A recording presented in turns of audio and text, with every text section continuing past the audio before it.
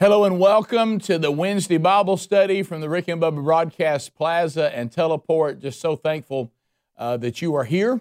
And if you are, watching this or listening to it, during the time this Bible study is actually being done, it will be November the 4th, which will be one day after a presidential and some Senate elections and amendments, a big election day.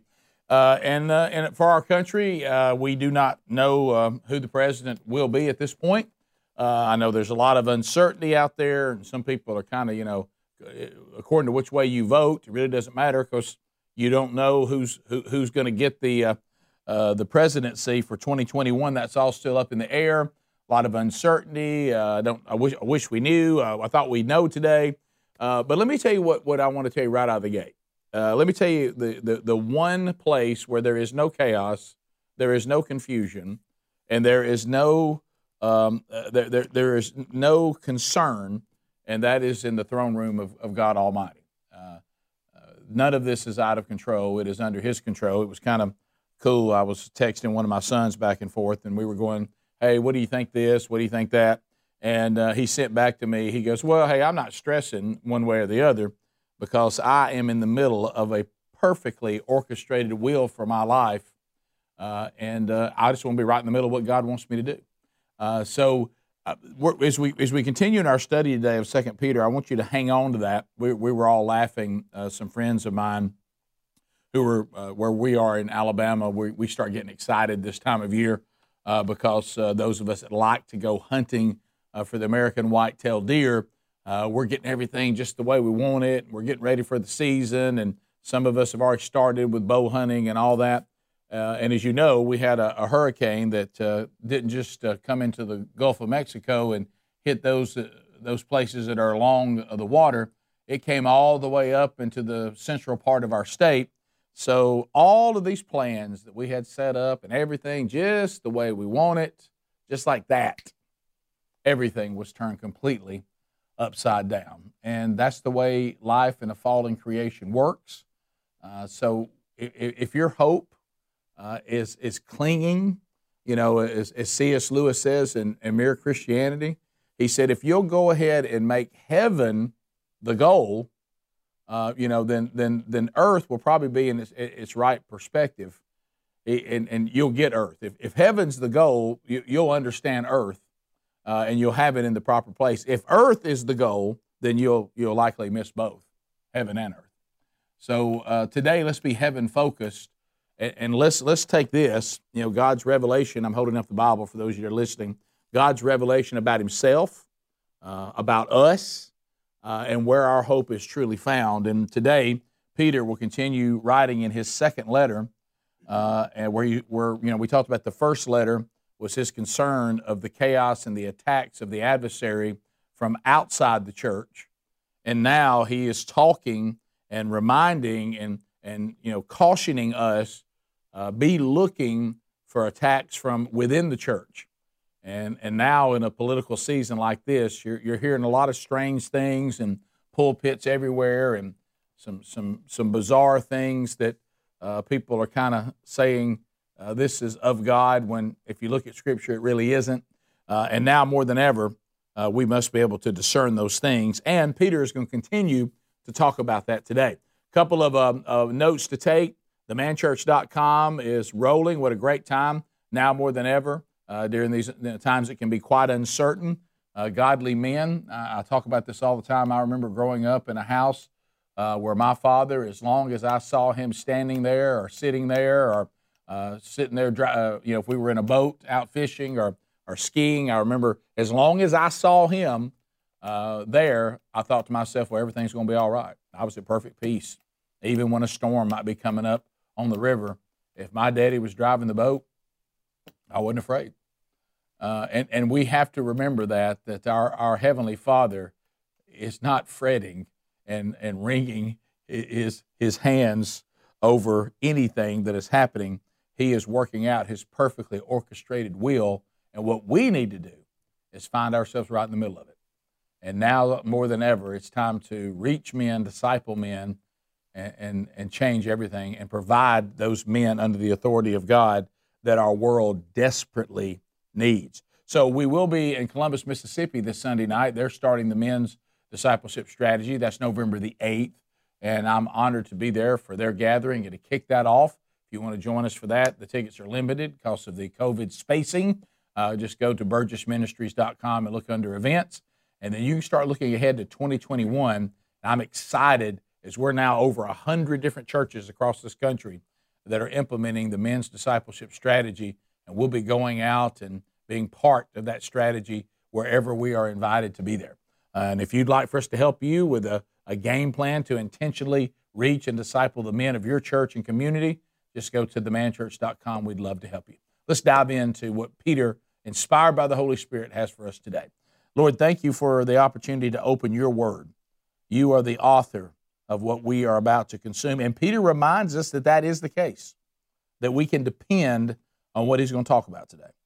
May we hear it in the way that only you would filter it, through your Holy Spirit. And may lives be changed today. In the name of Jesus we pray, amen. So if you have your Bible or something with your Bible on it, let's go to 2 Peter. We are going to stay in chapter 1, and we're going to start in verse 12 and work our way to 21. That'll be what we'll cover today. We'll start chapter 2, Lord willing, next week. So we know he's going to say, therefore, and this is for us to look back on what we were talking about in the first part of chapter 1. And that's when Peter last week was saying, these are things you need to supplement to your faith. These are things you need to add to your faith so that you will never fail. So now that if you missed that was last week's lesson, you can go back and get that. So what he wants to say now is, therefore, after I finish saying all this, I intend always to remind you of these qualities. What qualities is he talking about? Well, we talked about last week. All the different qualities that he mentioned. He's going to remind us that we should have faith with virtue, which means an integrity, a faith that has integrity. You should then add knowledge. You should add self-control, steadfastness, godliness, brotherly affection, and then just a love in general for people. And so he's saying, therefore, I'm going to keep reminding you of this, though you know them and are established in the truth that you have. Now, let's unpack that a minute. So Peter says that there is a need for his exhortation. He says, there's a need for me to write this to you. There's a need for me to remind you of this. And I think we need to have that mindset. I think sometimes when we surround ourselves with, I hope you do, with severe accountability, we need to have the mindset that what I want to say to my brother and what I hope my brother will say to me, and what I'm going to say to my wife and what I hope my wife says to me, is I'm going to say these things not to be self-righteous, not to bring glory to myself, not to say, I do these things and you should too. No, I'm going to say them because it's the right thing to do, and there's a need for the things that I'm saying. And Peter is making sure that we know this, and he's talking about severe accountability. He keeps reminding them, which means that he and Paul had likely covered this ground before. Because you notice he says this, he says, therefore I intend to always remind you of these qualities, though you know them. So he is acknowledging that they should already know these things. And if you look at the writings of Paul to these same Christians that Peter is talking about, and we also know this cool thing that Paul talks about in Galatians when he said when he encountered Jesus and he was redeemed, and now he was ready to start the process of going out and preaching the gospel and teaching, that he went away for 3 years, and he was reviewing all the things he knew about the prophecies in the Old Testament, so that he would say, this is Messiah. I see now that this is Messiah. How did I miss it? I was blind. And he got himself ready. Then he came back and went and spent 3 weeks with Peter. And then asked Peter, said, hey, you were with Jesus. I encountered him on the road, but you guys walked with him. You had the earthly ministry for 3 years. You had the 40 days after the resurrection. You saw him go to the cross, and then they spend some time together. Then Paul goes out, and so here is Peter now watching them continue to work together as the brothers. Peter is saying, now I'm going to keep reminding you of all the things that Paul was trying to teach you. And see, that's the way it ought to be, guys. And I know women watch this too, and it would apply to you too, ladies. That's the way it's supposed to be in the church, is that What I think about a lot, just with the men, it'd be the same thing with the women, is, my wife is a devout disciple of Jesus. I am a devout disciple of Jesus, and that's the goal, to be a disciple of Jesus, not just to be a convert, but to be a disciple, to be a follower of Jesus, to be being sanctified, to be grown. And here's what I want. I want to set up an environment where the things that I say and the things that my wife says that are inspired through Scripture, that we say to our children, that we say to our friends, that we say to each other, are the very same things that my children are hearing, that my wife is hearing, that I am hearing in every circle we run in. It's being confirmed over and over again. And if that's not the case, then the people who are not saying these things, now those people should be seen as evangelism. Sometimes I think that people who are followers of Jesus are just okay with having people that are in their life that don't say the right things. Now, it's okay to be an acquaintance like that, or to have someone that you work with, but these people should be seen not as people, like we had a call on the show this week of somebody that was saying that that would be perfectly fine to be around, to have people and be around people that don't even believe what we believe. As a matter of fact, they reject what we believe. And it's okay to be around those kind of people, but you just don't leave them like they are. I mean, do you really love somebody that you don't want to tell the truth to? You say, well, I know that you don't believe, what you need to believe, and I know you don't adhere to God's plan of redemption. I know you don't adhere to the only truth, but hey, we just kind of enjoy hanging out anyway. I can't wait for the lake again this weekend, or let's go hunt together, or let's play some golf, or let's go hang out, or let's go out to eat. At some point, hopefully, I just spent time with one of my closest brothers in Christ, and I can honestly say with zero reservation, I mean, we were sitting around, and we had intended to go out and bow hunt a little bit, or maybe go out and see if we could, take some pigs on the land. But we both are so engrossed every time we see each other of talking about this, talking about Scripture, talking about Jesus. I mean, 5 hours later, we're still sitting there talking about Jesus. And we realize, do you want to go hunt? I mean, my goodness, we've just about missed it. But so what? I mean, I would rather be talking about these things than anything else. I can honestly look into this camera. I can honestly speak into this microphone. I can honestly look into the eyes of Adler or anybody else who would be in this room, and I can honestly tell you, and it has nothing to do with me, and I'm not saying it for any other reason, I would rather talk about these things than anything else. If it was up to me, that's all I'd talk about on the show. I mean, that's may not be the best strategy, because I need to earn the right to talk about these things. But if it was just left up to me, I mean, I find myself sometimes looking over at the phones going, is there anything over there that could get us in a conversation about Jesus? Because that's all that's going to matter. And so Peter is saying, I intend to always remind you of these qualities, though you may even know them. I mean, do you think the kind of guy that I was talking about, one of my greatest friends, that when we spent 5 hours talking about Jesus, that I said anything to him that he didn't already know? Probably not. But was it good for us to review it again and keep reminding each other of these truths? You better believe it. And that's what Peter says. That's how we should live our lives. Peter was determined not to neglect the people that he was given to shepherd. Pastors, are y'all watching this? Everybody listen to this? Guy who keeps watching this every week, and your men's ministry doesn't exist at your church. Are you ever going to go to the pastor and sit down and say, we need to get a game plan here? We don't have it. What he's saying is this. He's saying, and it's beautiful if you think about it, because what was that moment when Jesus was reconciling Peter back to himself after the resurrection? We remember this. We talk about this a lot, because you have to remember that moment when you're reading these letters from Peter, because of the impact we know it had on Peter. Peter, do you love me? Yes. Then tend to my sheep. Peter, do you love me? Yes. Then tend to my lambs. Hey, Peter, do you love me? Yes. Then feed my sheep. So you know what Peter's saying now? He got his second shot. And you know what he says?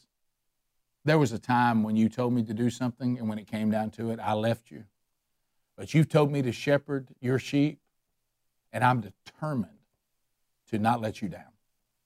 Now, is Peter doing that to earn redemption? No, he was given redemption. He's doing that because he loves the one who redeemed him. And he's obeying Jesus, not out of legalism. He's obeying Jesus because he loves him. So there's that question before us again, too. If I'm not doing the things that my Lord and Savior has instructed me to do, it's only because I don't love him enough to do it. When Peter abandoned Jesus, he didn't love him enough to stay with him. He didn't understand the deal. But now that he had his other shot after the resurrection, he got the Holy Spirit, everything changes now. Now Peter, who's writing this, is our standard, not Peter who ran away from Jesus. And you know what he says? I will shepherd the sheep exactly like you told me to do. Now let's go on to 13. I think it is right, as long as I am in this body, to stir you up by way of reminder. Peter has an unfaltering determination that he will continue to remind the people who claim to be followers of Jesus of what it's supposed to look like to follow Jesus. I will not stop reminding you of these things. And look at 14. Since I know, now that's underline know, not I think or I wonder, I know that the putting off of my body will be soon, as our Lord Jesus Christ made clear to me. Now, what does this mean? Back to that conversation. What did Jesus tell him was going to happen to him eventually? That he would be martyred. Jesus told him this. Jesus never calls us to follow him without telling us exactly what it's going to be like. And some of us would never say out loud that we're not willing to do it. You know, we had a guy call the show today. He says, I think there needs to be more men of God that start running for office. When was the last time somebody ran for office and didn't claim to be a man of God? They all do. Now, there's not a lot of evidence of it, but they all claim it. I'll tell you this, America wouldn't vote for a real man of God. They wouldn't. Because you think Peter would ever have a shot to run for office and win in the United States of America in modern day when he starts saying the things that he would say about being a disciple of Jesus? There's not enough people that would vote for that. Now, it sounds good to say that, and we certainly should demand that, and we should hope for that, and we should pray for that. But at the end of it all, if you think the majority of the United States of America wants to go vote for a disciple of Jesus, you're incredibly naive. We don't really want a disciple of Jesus because the standard's too high. It's too hard. We'd rather have a cultural Christian that says the right things about where life begins and says the right things about marriage. We're like, but now that person starts talking about holiness, obedience, sacrifice, denying self, picking up the cross. See, it's much easier maybe to talk real loud about things that don't really apply to us. But when it gets down to you going to have to put a little blood in the game, then it gets a little bit different. Well, here is Peter, and you know what he's saying? I know that I'm going to be martyred. And he was. Most of the historical documentations, not everyone agrees on this, but most everyone does. We know he was crucified. We know that. And there's a lot of evidence that because he was going to stand up and say, I don't deserve to be killed the way my Savior was killed, I'm not worthy of crucifixion, that they crucified him upside down.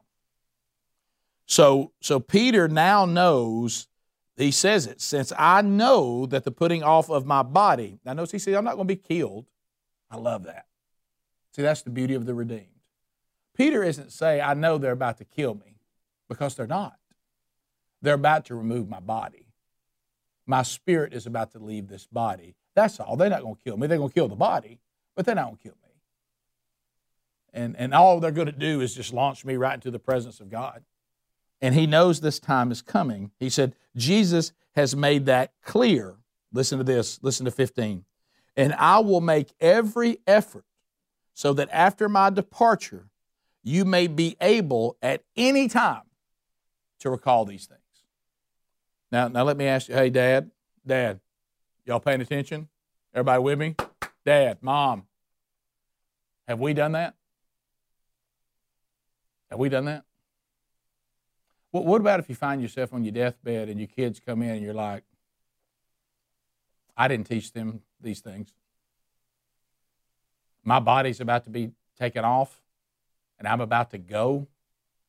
And I'm not dying peacefully because I haven't taught my children, or I haven't taught the people that God gave me influence over these things, these scriptures, these demands, so that when I'm dead and I can't physically tell them anymore, they'll always recall them because they've been taught it so much. That's what Peter is saying. Oh yeah, I'm going to die, but since I know time is running out, we're going to rep this thing. I'm going to tell you these things over and over and over and over and over, so when my body is dead and my spirit is gone, it won't matter. It won't, you know what? It won't be like I ever left, because now you'll just be saying the same things that I was told to tell you, and I've done such a good job. I've made every effort to do that. You now can recall them yourself even when I'm gone. Have we done that?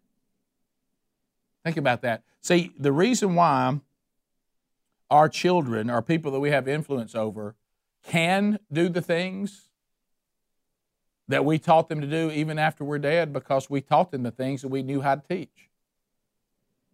You know, you can't teach your children about a Jesus that you don't know. You can't teach them to supplement things in their faith you haven't supplemented in your own faith. You can't run down a list that you've never memorized yourself. But Peter did.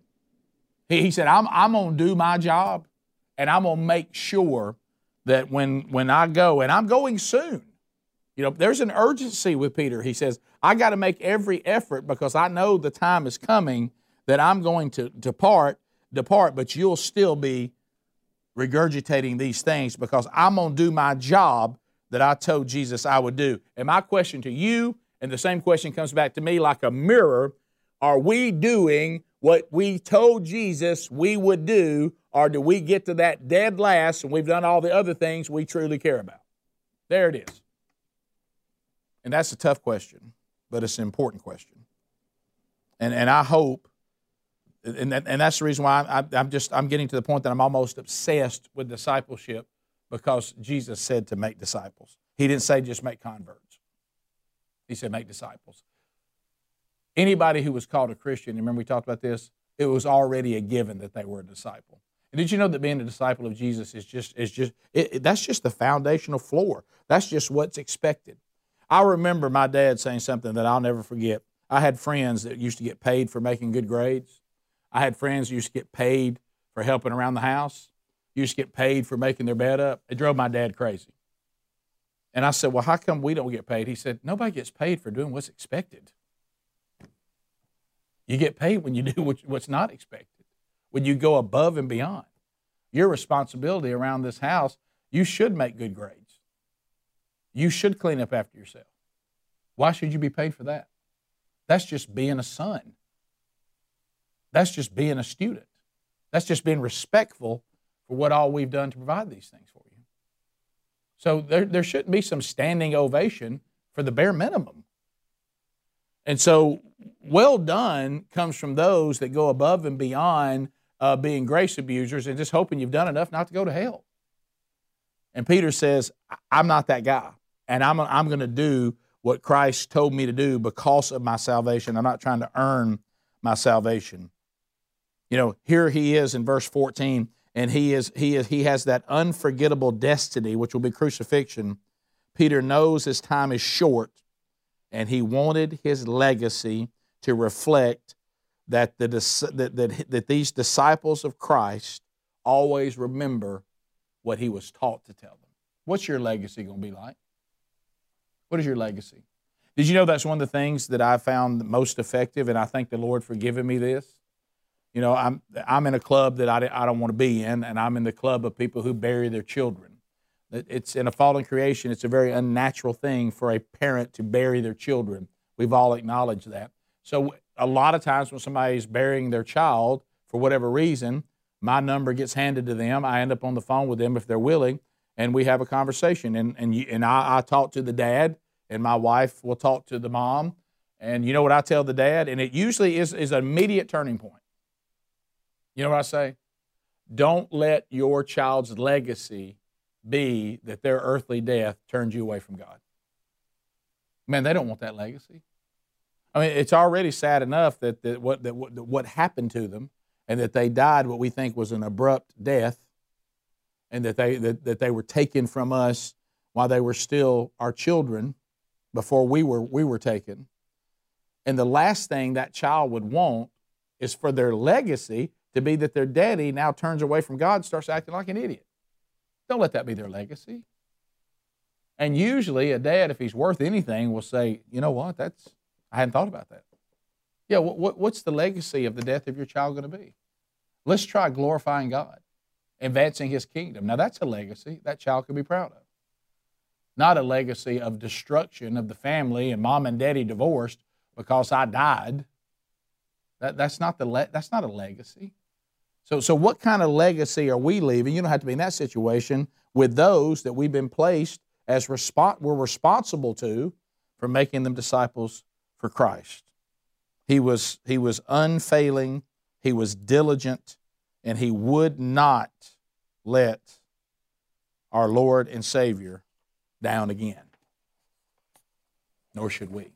I've let him down before. I sure have. But my response shouldn't be that I'm ever going to do that again. Verse 16. And we'll roll through 21 and finish this next theme that Peter's talking about. For we did not follow cleverly devised myths when we made known to you the power and the coming of our Lord Jesus Christ, but we were eyewitnesses of His majesty. Yeah. So he starts out saying, there's integrity to this Word of God. It's inerrant. I'm telling you who Jesus is. I'm telling you what Jesus said. You know why? I was there. There's integrity. I have integrity. I walked with Jesus. Do we have integrity? I mean, can we say to somebody, here's what Jesus says to do, and then they look at us and go, well, you don't do that. Where do you get this authority from?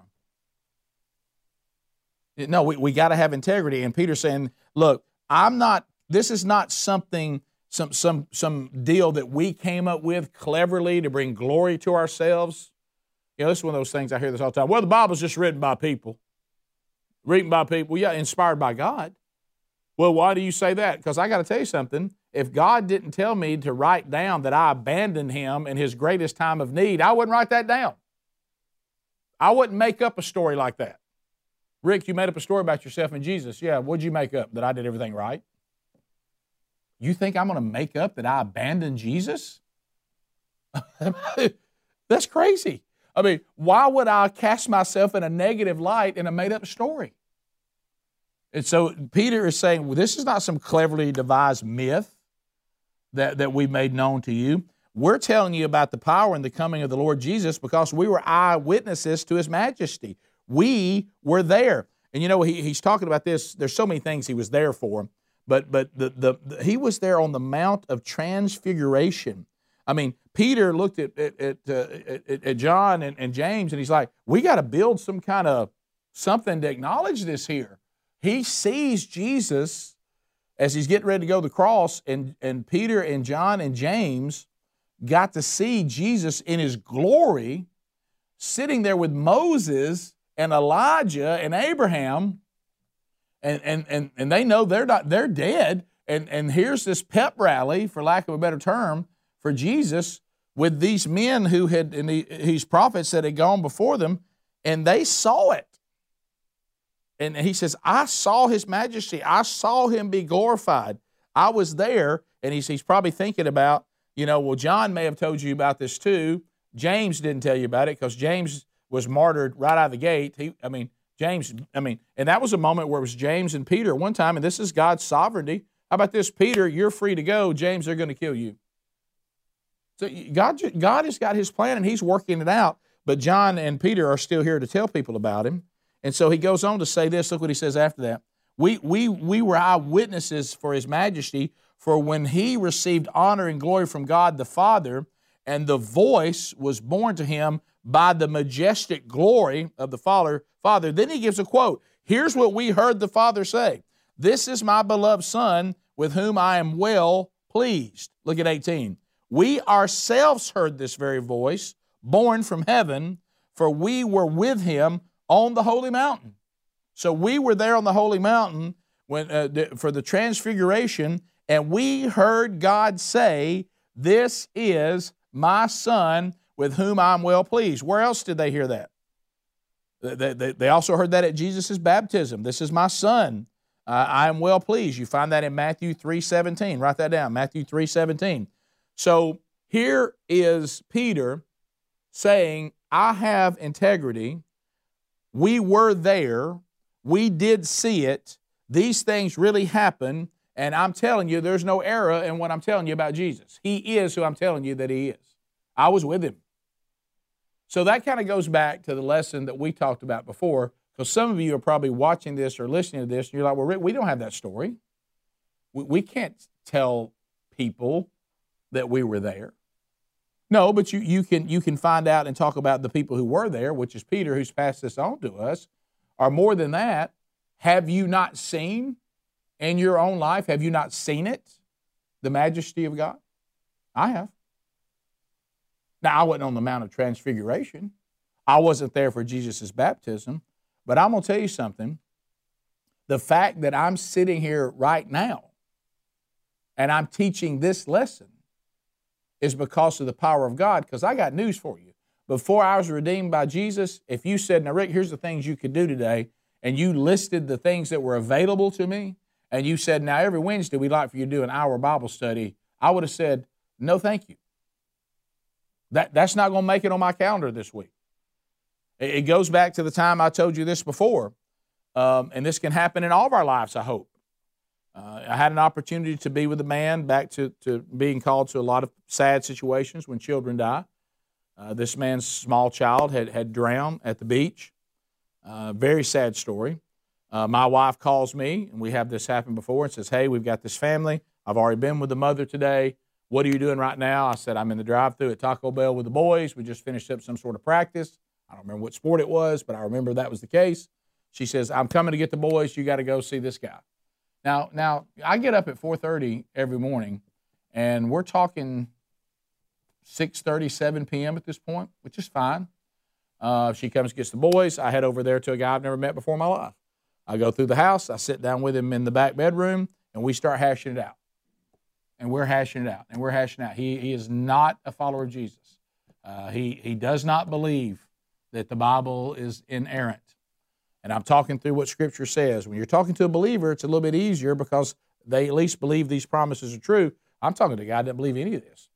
And I'm going verse after verse after verse, and I'm talking to him, and I'm doing this, and I'm doing that. And now I'm kind of getting to this mode of, look, man, I'm an eyewitness to who Jesus is. I see how he's changed me. I see how he's carried me through this. I sense the power of the Holy Spirit. There are changes that are taking place in me that I've had no part in. As I pursue Jesus, it changes. And then finally he says, I just wish that God would give me a sign that I would know that everything you're telling me is true.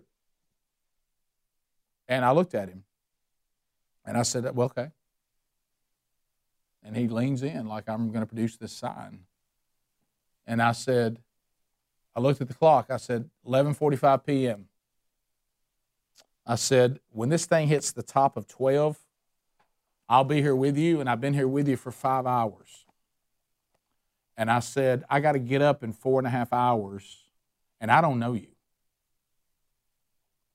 I'm not that good a person.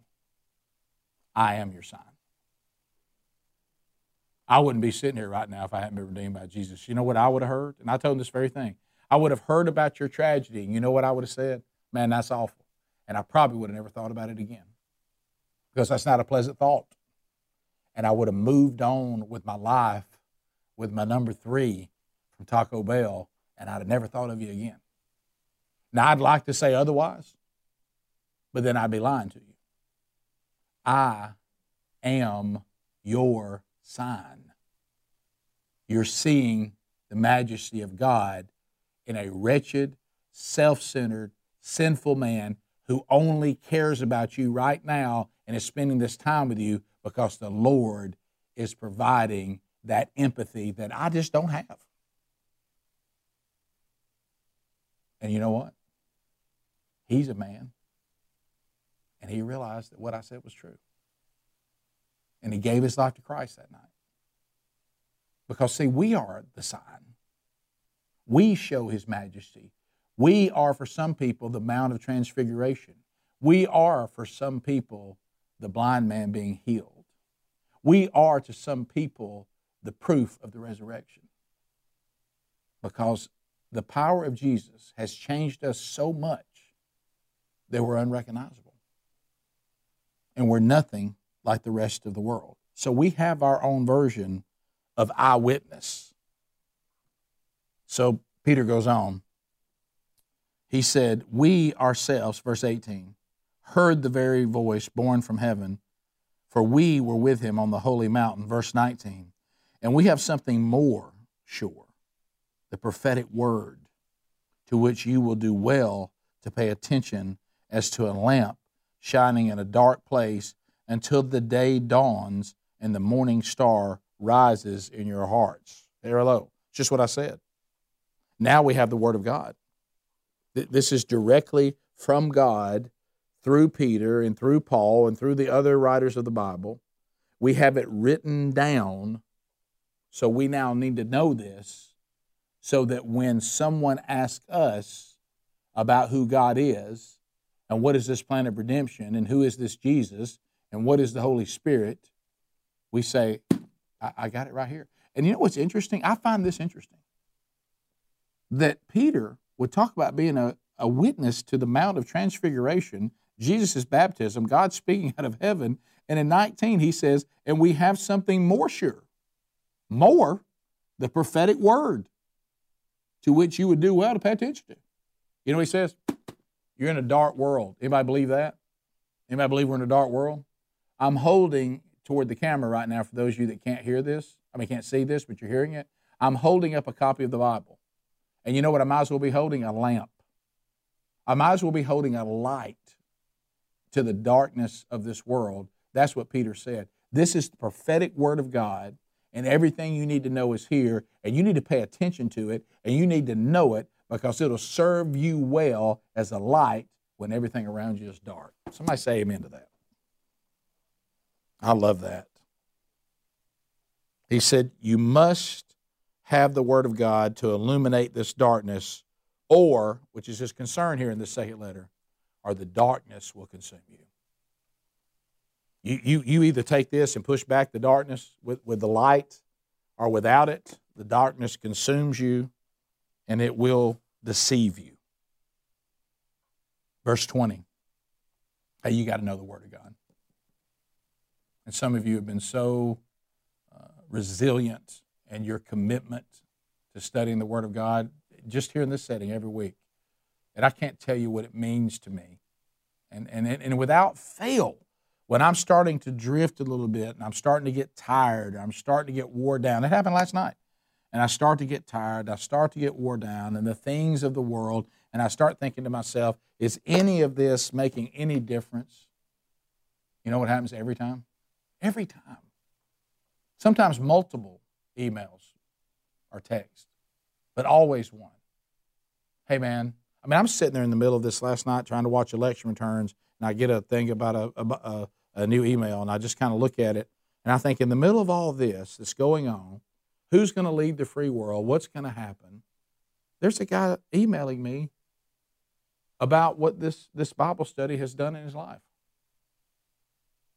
In the middle, I thought to myself, what's stranger? I'm taking time to read this during the election returns, or that he took the time to write it.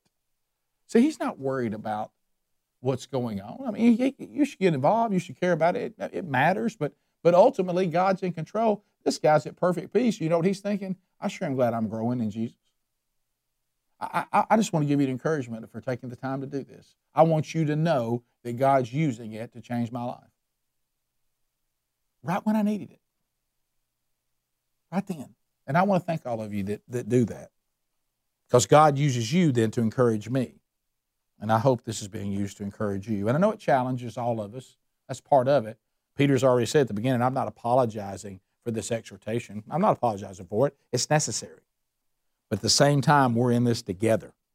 Verse 20, knowing this, first of all, that no prophecy of Scripture comes from someone's own interpretation.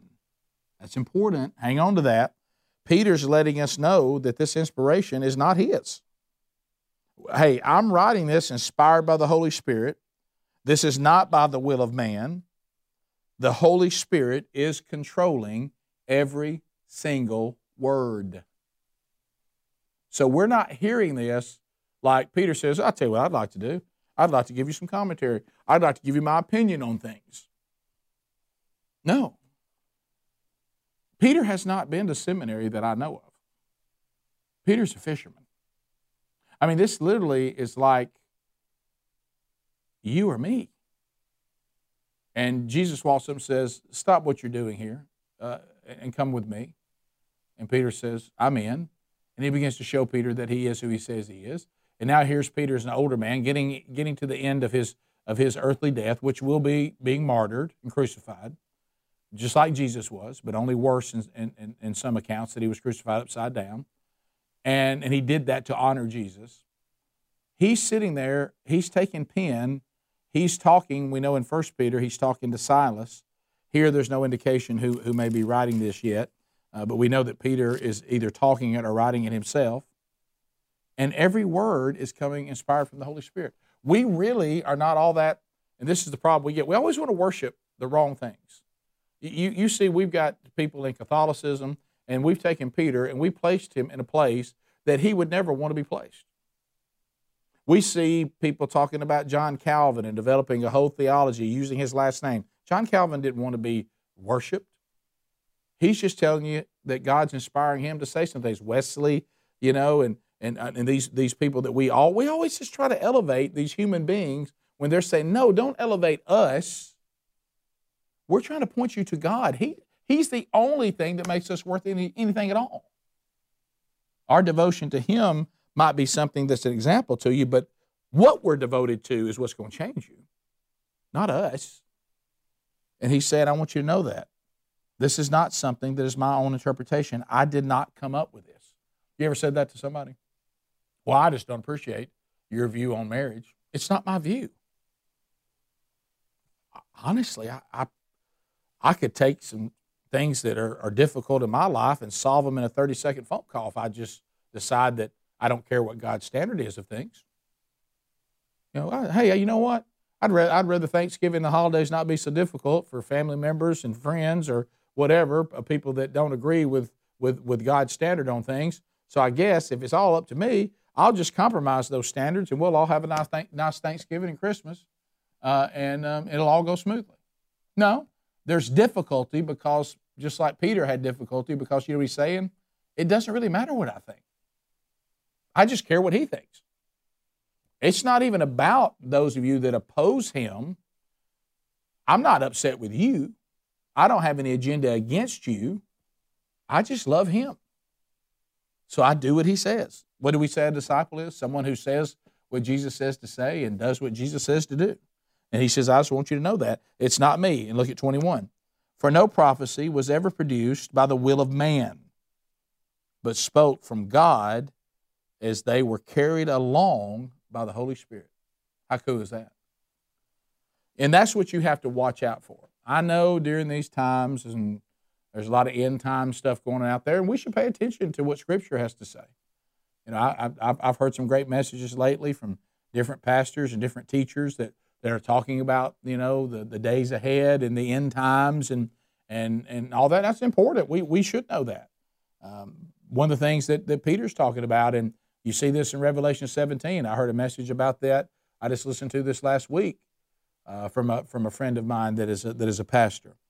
And he says it right. I mean, in Revelation 17, what we see in that revelation is God's warning of the counterfeit church. Here's Peter saying, hey, understand, watch for the counterfeit church. There has to be a counterfeit church for the Antichrist. So be on the lookout and don't be involved in a counterfeit version of the church. You got to know what God actually says. So when I hear someone say, and I want you to listen to this, that they've had some prophecy, the minute I hear, based on Scripture and based on this, that they don't know whether it's of God or not, I'm out. I'm out. Because they may not understand it if they've been given a prophetic word. They might not understand it, but we find through Scripture there's never anyone that has been given a prophetic word that they don't know that it came from God. They may not understand it, but they know where it came from. So if anybody ever says, well, I've got something that may or may not be prophecy, I can solve that for you. It's not.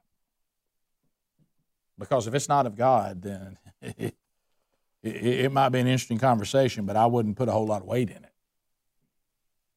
So here is Peter again saying, for no prophecy was ever produced by the will of man, but men spoke from God, meaning, did you hear that? So they know where it came from, right? What does it say? Men spoke from God as they were carried along by the Holy Spirit. So if this person doesn't know where it came from, and like we're playing a guessing game, like we're on a game show now, is prophecy or not prophecy? If we play in that game, it's not. That doesn't mean that they don't know things. I mean, they might just know things or have dreams about things because they know a lot about the topic. They've researched it. They've studied it. That's fine. But let's not get all this drama going that there's a prophetic word that may or may not have come from God. Be real careful because that sounds an awful lot like the Garden of Eden. Is this what God really said? So we don't need to be involved in that kind of stuff. If the person doesn't know that they're speaking on behalf of God, then I wouldn't listen. Or if you listen, I'd just listen the way you'd listen to somebody break down a football game or something. I wouldn't act like they've got some divine word for you. If they don't know it came from God. If they're guessing. Because you see Peter once again saying this. So, what's our application today? Well, for one thing, if we are in the role of Peter, then we need to be about God's business and we need to be teaching and discipling those that He's placed us to tend to, our children, our wives, our husbands, if you're a woman watching this, people that we're, are in our circle of influence. So are we doing the diligent work of God by saying, I want you to be true disciples of Jesus, and I want you to understand the things that God said, and I'm going to keep reminding you of these things so that you can always apply them. Are you willing to enter into severe accountability where someone can come to you and say, well, now God said that's not the way we handle this? One of the biggest things you got to understand if you're now on the other side, if you're not in Peter's role, but you're on the other side and now you're the people that need a Peter in your life, you do realize that no one can speak into your life if you don't give them permission to do it. I have men like this in my life right now. I have men that I work with, and I have men that help me, and I try to help them. You know why? Because both people have given the other one full permission to speak into their life. I also have men that I don't speak into their life. You know why? They won't let me. They don't want me to. And honestly, that kind of man I usually don't let speak into my life either. My wife and I, even though we're husband and wife, she has full permission to speak directly into my life. She doesn't have to be concerned about, she should say anything she feels led to say to me, and I'm ready to receive it. And she's given me the same permission as my wife. So these people right now that are reading this, there's some that got this letter from Peter. You know what they said? Yeah, I pass. I'm not all for this exhortation. Are you one of those people? Can't nobody say anything to you? Yeah. You can't receive any criticism. You can't receive anything, any correction. You can't receive any, hey man, you might want to think about this. Well, I got news for you. You're a prideful human being.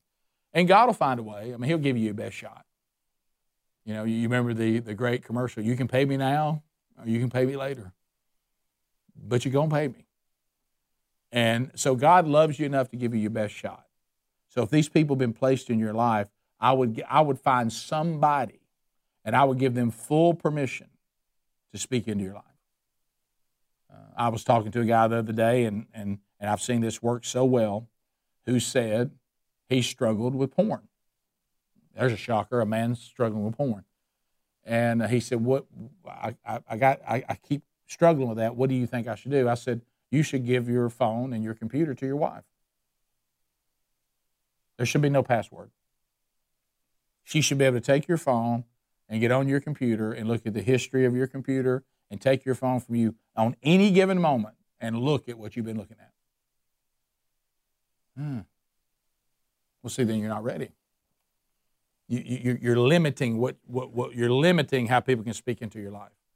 If you want to be held accountable, then people they can ask you anything, anytime, anywhere. And it goes back to this. You know, my wife and I were talking about this. You know, we both try to watch our weight and try to work on things. And you know, I've had this struggle for a long time. And you know what I said when it comes to things that I shouldn't be eating? There's one way, baby, that I won't eat them. Don't have it in the house. It's just don't have it in the house. I've never eaten a snack that wasn't in the house. Never. Because you know what? You start thinking, I got to get my truck, got to go drive and try to get it. It's not that important to me. But hey, baby, if it's sitting right there within arm's reach, before you know it, that big old hand's, you know, digging off in that bag. So what we want to do is we want to live a life. If we want to adhere to these exhortations, we have to allow people to actually do it. You know, the Peter in your life could say, I'm willing to do what the Lord told me to do, but you could say, no, thank you. You got to allow it. So we should be making disciples, but we should also allow people to disciple us. That's the way that should be working. So I don't know where that hits you today, but if I can help you in any way, you know you can always reach out to me, rick@rickandbubba.com. We come back next week, Lord willing. We'll begin to look at chapter 2, and this is that warning that Peter has with us again about false teachers and false prophets. So today, let's take what he said to us and ask the question, where are some areas that we need to adjust based on this exhortation that Peter said was so important to him that he would be diligent to the day he died and be so diligent that the people that were under his leadership would always recall the things of God even after he was dead. Let's pray. Lord, thank you for today. Thank you for the word from Peter. Thank you for your powerful, God-inspired, prophetic, Holy Spirit-driven and written word to us. I pray, Lord, that it pierces our hearts. I pray that we apply it to our lives wherever we need to today. And, Lord, maybe there's somebody out there right now that says, I got to make an adjustment today. I haven't even begun. I don't even know that I know Jesus. I don't know if I'm under his authority, and I certainly don't know anything about him. You know, the analogy that hit me, Lord Jesus, was I could walk around all day long and claim that I'm a mechanic, but if you asked me how to fix your car and I didn't know anything about it, then I'm probably not a mechanic. I'm probably just claiming to be. And I pray, Lord, that we take this today and we apply it to our lives. But we don't just hear it. We make the necessary adjustments. In the name of Jesus we pray. Amen. Thanks for being with us today. If I can help you in any way, I'm always here. And Lord willing, I'll talk to you next week.